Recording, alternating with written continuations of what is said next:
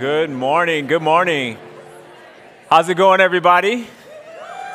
Oh, it is so great to be with you all today on this very special week, y'all. It's a very special week because this is around the time where I start to spend some intentional time doing one of the most important activities that one can do. Deciding whose house I'm about to hit up for Thanksgiving. Okay, it's no small task, actually. It's some intricacies in there. There's some things that are involved in figuring out where I'm going. But one thing that remains consistent, no matter whose house I go to, whether it's my mom's, grandma's house, aunt's house, cousin's house, one thing remains the same. I'm a max, y'all. I'm going to eat. I'm going in. I'm eating several plates. There are several rounds. My role doesn't change. I know my part. I know what I'm here to do. And, you know, some of y'all may be thinking like, well, Brandon, that sounds a little selfish to me. That sounds a little strange. You should at least like bring a dish. You should at least offer to cook or something. Well, before you judge me, let me explain a little bit, okay? Let me give you a little context here. So in black families, now I can't speak for all of us, but I'm going to speak for some of us. So I'm just going to let you know that.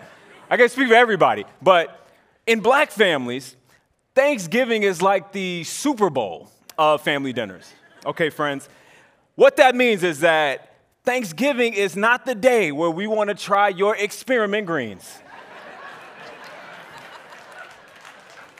Thanksgiving is not the day where we want to try cousin so-and-so's recipe, a sweet potato pie recipe that he found on Pinterest. No, not on Thanksgiving. You test that mess out on a random Sunday.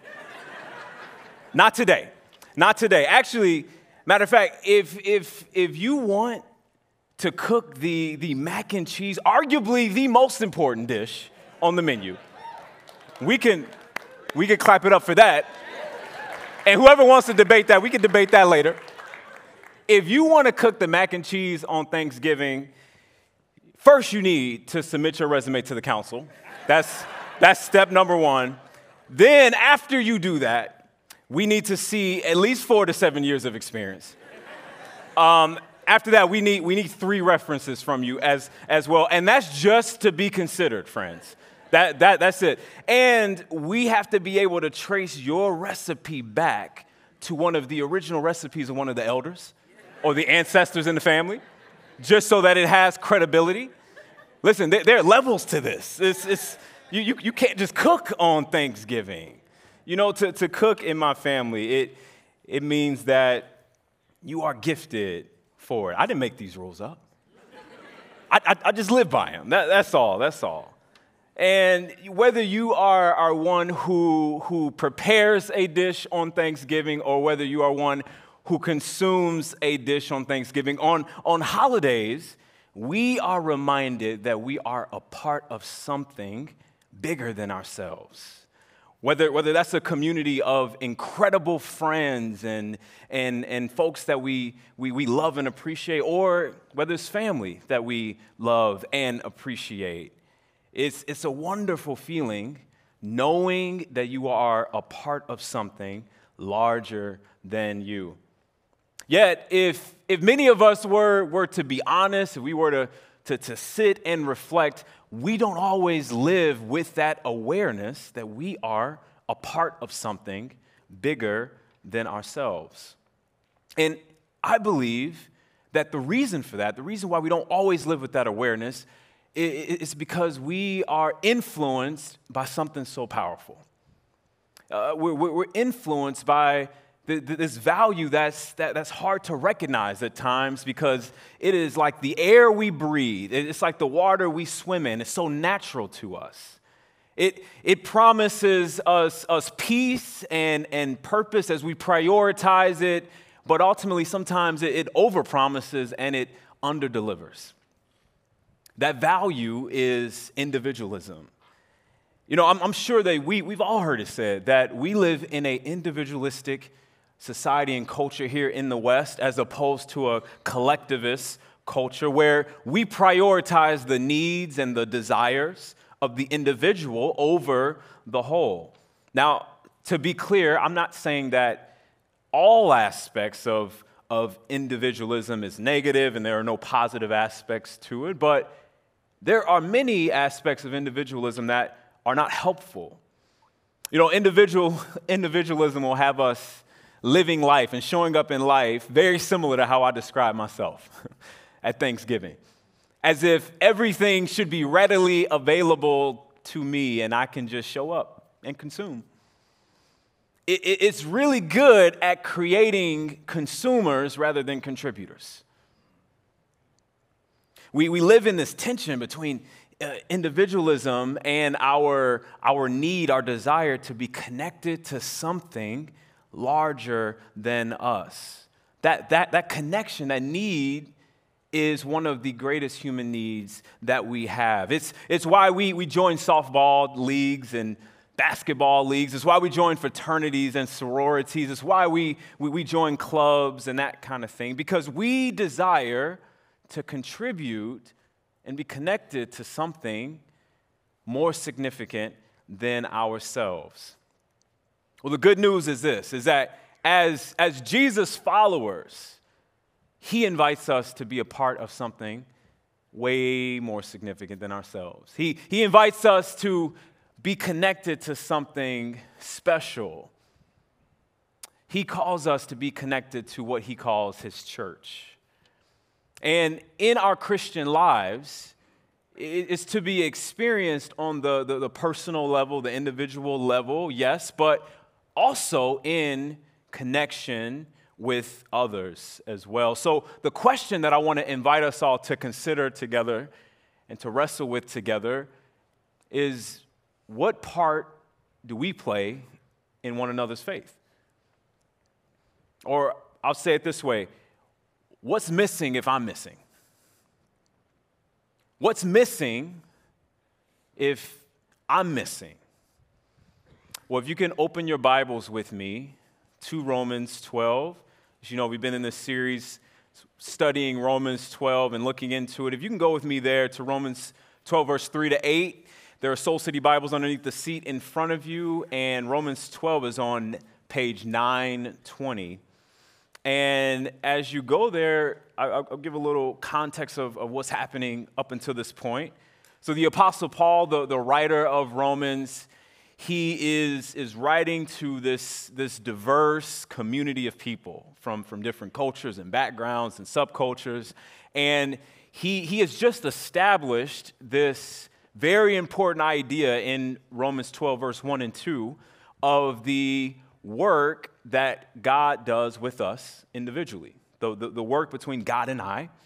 And now he's shifting, and now he's unpacking the dynamic of God and us and what that looks like. And that's where we pick up in Romans 12, verse 3. And I'm going to ask that you all help me to read this. So I'm gonna give space for you all to call out and to say the things that are in bold. So let's get started as we read here. For by the grace given to me, I say to each one of you, do not think of yourself more highly than you ought, but rather think of yourself with sober judgment in accordance with the faith God has distributed to each of you. For just as each of us has one body with many members, and these members do not all have the same function, so in Christ, we, though many, form one body, and each member belongs to all the others. If we have different gifts according to the grace given to each of us. If your gift is prophesying, then in accordance with your faith. If your gift is serving, then if your gift is teaching, then if your gift is to encourage, then if it is giving, then give. If it is to lead, then do it. If it is to show mercy, then do it. And what is Paul saying? He just went in. He went in a little bit here. And he says a lot. And I want us to spend some time unpacking this. When it comes to this question of what's missing, if I'm missing, there are three keys that we see in this text that I want to spend some time with. The first key that we see in this text is that you belong to God. You belong to God. In verse 3, the Apostle Paul, he says, hey, do not think of yourself more highly than you ought, but rather think of yourself with sober judgment. So he's saying to the Romans here, he's saying, hey, rather than being intoxicated with self-importance and just preserving yourself, rather be humble, recognizing that everything that you have, all the things that you have, it's a gift. It comes from somewhere. Rather have this posture of humility rather than pride, understanding that everything that you have has a source. I think about it this way. When's the last time somebody gave you an incredible gift? I mean, think about it. Like, what's that thing for you? Maybe it was some shoes or a bag or something like that. Actually, why don't we dream together? We can dream together. If somebody's going to give you a incredible gift, what is that for you? Maybe it's a car. Maybe it's a trip outside of the country. For me, that's what it would be. It would be a trip. It'd be a trip outside of the country. My wife surprised me like, hey, Brandon, this is what I got for you. Love it. Okay, I'm not like, dropping hints or anything, but I want you to think about that thing for you. What would it be? Now imagine yourself bragging about that gift. Imagine yourself just bragging as if you bought it for yourself. Somebody may say, hey, wow, girl, I love that bag. Oh, girl, thank you. I hustle hard, but I play harder, period. Or oh, wow, that's a nice MacBook. Oh, thank you. I figure you got to treat yourself. No one else will. Besides, you can't take it with you when you're gone anyway. No, we wouldn't do that because we know that to do that takes away from the fact that this is a gift. It dishonors the person who gave us the gift. And in the same way, the same is true for our Christian lives, that everything that we have, our intellect, our personality, our giftings, our blessings in life, it all comes from somewhere. It has a source. This is what the Apostle Paul says actually in Ephesians 2:10, when he echoes the same idea. He says, for we are God's masterpiece. He has created us anew in Christ Jesus so we can do the good things he planned for us long ago. You are God's masterpiece. Emphasis on God's. You are his work of art. You are his special treasure that he took time to intricately create. You have plans that he has planned for you long ago. And Paul is saying to not recognize this, to not accept this, is to think of oneself higher than you ought. But the inverse is also true as well, that we shouldn't belittle ourselves either in the name of humility, because that's not true humility. That's not real humility. So in this sense, you belong to God. But not only do you belong to God, you belong in the body. And this is the second key that we see here as well. You belong in the body. In verse 4 and 5, the Apostle Paul, he uses this metaphor that he loves. He loves this metaphor of the human body to explain and to talk about the local church. And he says in verse 5, he says, in Christ, we, though many, form one body, and each member belongs to all the others. What does that mean? What is he saying? Well, I think that if Paul were talking to us today, he would say, hey, all of you who are from different backgrounds, from different cultures, who have different experiences with different skills and different gifts, you all are to come together and collectively be an expression of Christ in Chicagoland. This is what he would probably say. And here's the paradigm shift that I believe the Holy Spirit is offering us today. I believe this is the way that it should be. In the Christian life, our calling is connected to the collective. Our calling is connected to the collective. Meaning in this mystical but really practical way, a part of your calling is connected to the collective body of Christ. To use his metaphor, Paul's metaphor here, my hands are special, they're unique, they're different from every other aspect of my body, but God gave me hands because of a problem that my body has. He gave me hands because I needed to grab things. I needed to hold on to things. And in doing this, my hands are fulfilling their purpose in their connection to my body. What Paul is saying is that no one individual should think that they are sufficient in and of themselves. No one individual should think that they have all of the things that they need, and therefore they don't need anybody else. Listen, I know that Queen Beyonce once said, "It's just me, myself, and I. That's all I have in the end. I took a vow, I'm gonna be my own best friend." Listen, that's a great song. It's a wonderful song, but it's not the Christian life. See, a part of our experience in experiencing the fullness of God, a part of that looks like experiencing Him through other people, experiencing Him through our church community. Maybe you're thinking right now, maybe you're like, well, Brandon, are you saying that being connected to a local church is more important than my connection, my individual, my personal connection with Jesus? Is that what you are saying? Are you saying that? No, I'm not saying that at all. But what I am saying is what we see in our text is that Paul suggests, he says that the two function together, that they are connected in the same way in which our bodies are joined together. One of the best examples of this idea of our calling being connected to the collective is found in a word that originates from Southern and Eastern Africa. That word is Ubuntu.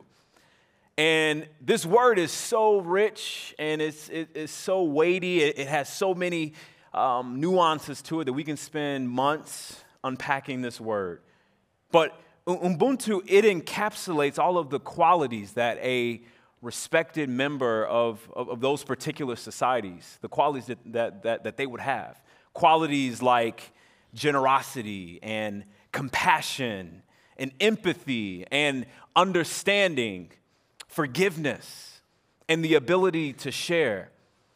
It describes one's ideal relationship and interaction with their community. And Ubuntu, it can be summarized in this phrase first said by the African Christian scholar John Mbiti. And I believe that this is Paul's vision and what Paul is getting at in this text. And this is the phrase, I am because we are, and since we are, therefore I am. That's deep. I love that. I am because we are, and because we are. Or I am because we are, and since we are, therefore I am. I love that. Ubuntu, it recognizes the individual masterpiece that you are, that a person is, while also emphasizing the need and the necessity of the individual being connected to the collective in the way that the collective needs them. You belong in the body. You belong in the body. But then Paul, he concludes this idea with his third key in this text, that your gifts belong in the body. In verses 6 to 8, he begins to get really practical. He gets clear. He's like, okay, so what does this mean? He's like, what does it mean that you belong in the body and that you all belong to one another? What does that look like? What does that mean? Well, it looks like you serving one another by using your spiritual gifts. That's what it looks like. It looks like you all serving one another by using your gifts. Listen, we all have different spiritual gifts given to us by the Holy Spirit. The original Greek word for gifts that Paul uses here in verse 6 is the word charisma, and it means a gift of divine grace. So maybe you've never identified as a person who has charisma. But guess what? Tomorrow, when you go back to work, you go back to school, you go back to life outside of church, I want you to go back with a new swag. I want you to have a new bounce when you go back, because you have charisma. You have charisma. If you have said yes to Jesus, the Holy Spirit has come. He's set up shop. He lives in you. And because of that, he has given you his gifts, his charisma. And when Paul uses this word, he's referring to a Christian receiving God's extraordinary power to function in a divine gift. So he's not talking about a skill or an ability that you get good at because you practice over time. That's not what he's implying here. He's implying the supernatural ability to do something beyond yourself because God has breathed on it, because God has given you that ability. And he lists 7 here in this text, but the Bible is filled with a variety of gifts. The Bible's filled with so many. We have an example on a slide here of how many gifts there are in the Bible. And I believe we can probably find more. This is just a snapshot of what I found. But we all have gifts. He lists here for us in our text prophecy, serving, teaching, encouraging, giving, leading, and acts of mercy. And I want to be clear about this, that your gifts aren't only for the church. The way God has gifted you, it's not just for the local church. But Paul is clear that they are needed there. They're needed there. I would say it this way, that your gifts help the church be the church. Your gifts help the church be the church. When you are connected to the body of Christ and you are doing what you're passionate about and what you're gifted at, it completes the body of Christ. You know, I'm not really a big puzzle guy myself. I don't know how many puzzle lovers we have in the house or with us online. I don't do a whole lot of puzzles, but from time to time I will do some puzzles with my daughter. She's 6. She likes doing puzzles, and it's fun to do it together. And one of the most important, it is important, but it's frustrating. One of the most frustrating aspects of doing a puzzle, friends, is when you get down to the very end of the puzzle and you're about to get that satisfaction of finishing that puzzle, only to realize that you're missing some pieces. Oh man, that happens a lot when you do puzzles that are 6-year-old friendly puzzles.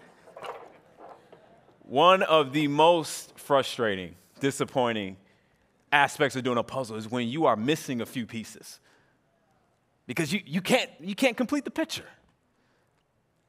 And that's a bummer. And in a very similar way, in a very similar sense, when your background, when your gifts, when your perspective aren't connected to the collective, we're missing something. When you're not represented here, we're missing something. Now, maybe when you think about connecting and engaging here, using your gifts here, maybe questions come to mind for you. Maybe questions like, man, I don't know if I have time to do what he's talking about. I don't know if I have time for that. Maybe questions of like, do they really want me here? Is there really room for me? Am I good enough for that? Am I good enough for it? Listen, we need you to complete the picture. I say this unapologetically. This body needs you. This body needs you. And I'm so impressed with myself for doing the live puzzle while while I preach. This is a moment. Look at me go. Again, maybe a 6-year-old friendly puzzle. So, listen, I say this unapologetically that this body needs you. And let me be clear about this. It's not just about you doing stuff. It's not just about like you doing things in the church. No, it's about the fact that when you're engaged, the picture is complete. That the collective is represented better because who you are, what you bring, your giftings, your perspectives, it completes the picture. It completes the body of Christ. You know, maybe you're thinking to yourself right now, well, that sounds great, Brandon, but I don't really know what my gifts are. I haven't really thought about this that deeply. I don't know what my spiritual gifts are. And if that is you, I say I totally understand that. And I offer this, that one of the best ways that I have learned in my life to discovering my gifts, and I also have found this to be true in so many other people's lives as well, is to just begin stepping out and doing stuff. Stepping out and beginning to serve. Because what I have found is that God often reveals our gifts on the go. He just reveals our gifts on the go as we step out and we try to figure out our fit in the body of Christ through serving. This has been the case with so many people around here. Countless stories of folks who just kind of found their place and what they liked and didn't like and what they're gifted for and weren't gifted for just by stepping out and serving. One of those stories is from a guy named Caleb, who is a senior in college right now. He's a senior in college who said, I'm going to step out and I'm going to serve in Soul City students. So about 13 months ago, he began serving as a group leader and found life in that. And today, he is helping to coordinate the middle school experience as gifts of teaching and leadership are coming alive in him. And it's incredible to see. And I could tell you story after story of people who have found their gifts and their place as they just have stepped out. Because God reveals our gifts on the go. I'm looking at faces right now who I can say like, oh, yep, that's their story. That's their story. Because that is how God often reveals himself to us. You know, a easy and low-hanging fruit opportunity. If you're like, well, okay, I'll step out. If God reveals things on the go, I'll serve. I'll try something. An easy, low-hanging fruit opportunity is our Jingle Jam and our Christmas store coming up in a couple weeks. Yeah, shout out to those folks who already, if you know type of thing. I love it. So it's an easy opportunity right there. Another option and starting point I want to offer is this week, I want to invite you all to participate and take a spiritual gift survey or assessment, rather, that we put together for you. And this assessment will help you to identify what your spiritual gifts are, or maybe to remind you of what they are. Maybe you already know, and you'll take this quiz and you'll be reminded, like, I took it earlier this week and I was surprised with, wow, this is accurate. This is a gift that I have. And I believe that you will love this quiz. It'll only be about 2 to 3 minutes. It's a really fun quiz to take, and we waste 2 to 3 minutes, don't we, on TikTok and Instagram and other things. So this 2 to 3 minutes, it could literally set you on a trajectory of clarity, of partnering with God in a brand new way. So I want to invite you to take this quiz, and it will also offer some next steps of ways in which you can put those gifts into practice and things you can do with it. You know, one thing that I am also very aware of is that doing church life is not simple. It's not simple. Even though in our text that we just read, Paul seems to make it sound pretty neat and clean, didn't he? He made it sound pretty simple and easy, but we know that it's not. Listen, I get it. I grew up in church Sunday, Tuesday, Friday. Yes, you heard me correctly. Sunday, Tuesday, Friday, my entire life, I totally get it. You know, the church has caused some damage for many of us. The church has caused many of us pain. Rather than helping us feel like we belong, the church has more so caused us to feel rejected. The church has felt like a place where we've been burned out, where we have been used. And through experiences like that, it can feel like, I don't know if I can trust the church. It can feel like there's a disconnect between us and the church. And I want you to hear me say that if that is where you are today, if that is how you feel today, that is okay. It's okay to be in that place. And I also want you to hear me say that as a representative of the collective church, as a leader in God's collective church, I want you to hear me say that I am so sorry, that I feel deeply saddened by your experience. And I know with 100% confidence and conviction that I speak on behalf of the heart of the Father when I say this, that was not God's plan for your life. That was not his intention for your life. And that he is grieved, he is hurt by the things that have hurt you, by the things that you have experienced, by the things that you felt.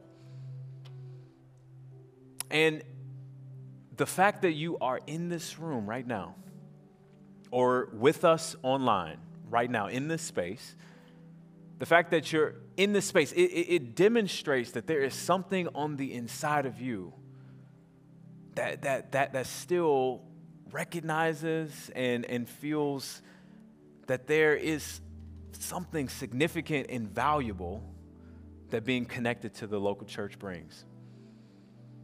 And I will say this, that I know that I am biased. I'm so biased, but I still believe in the church.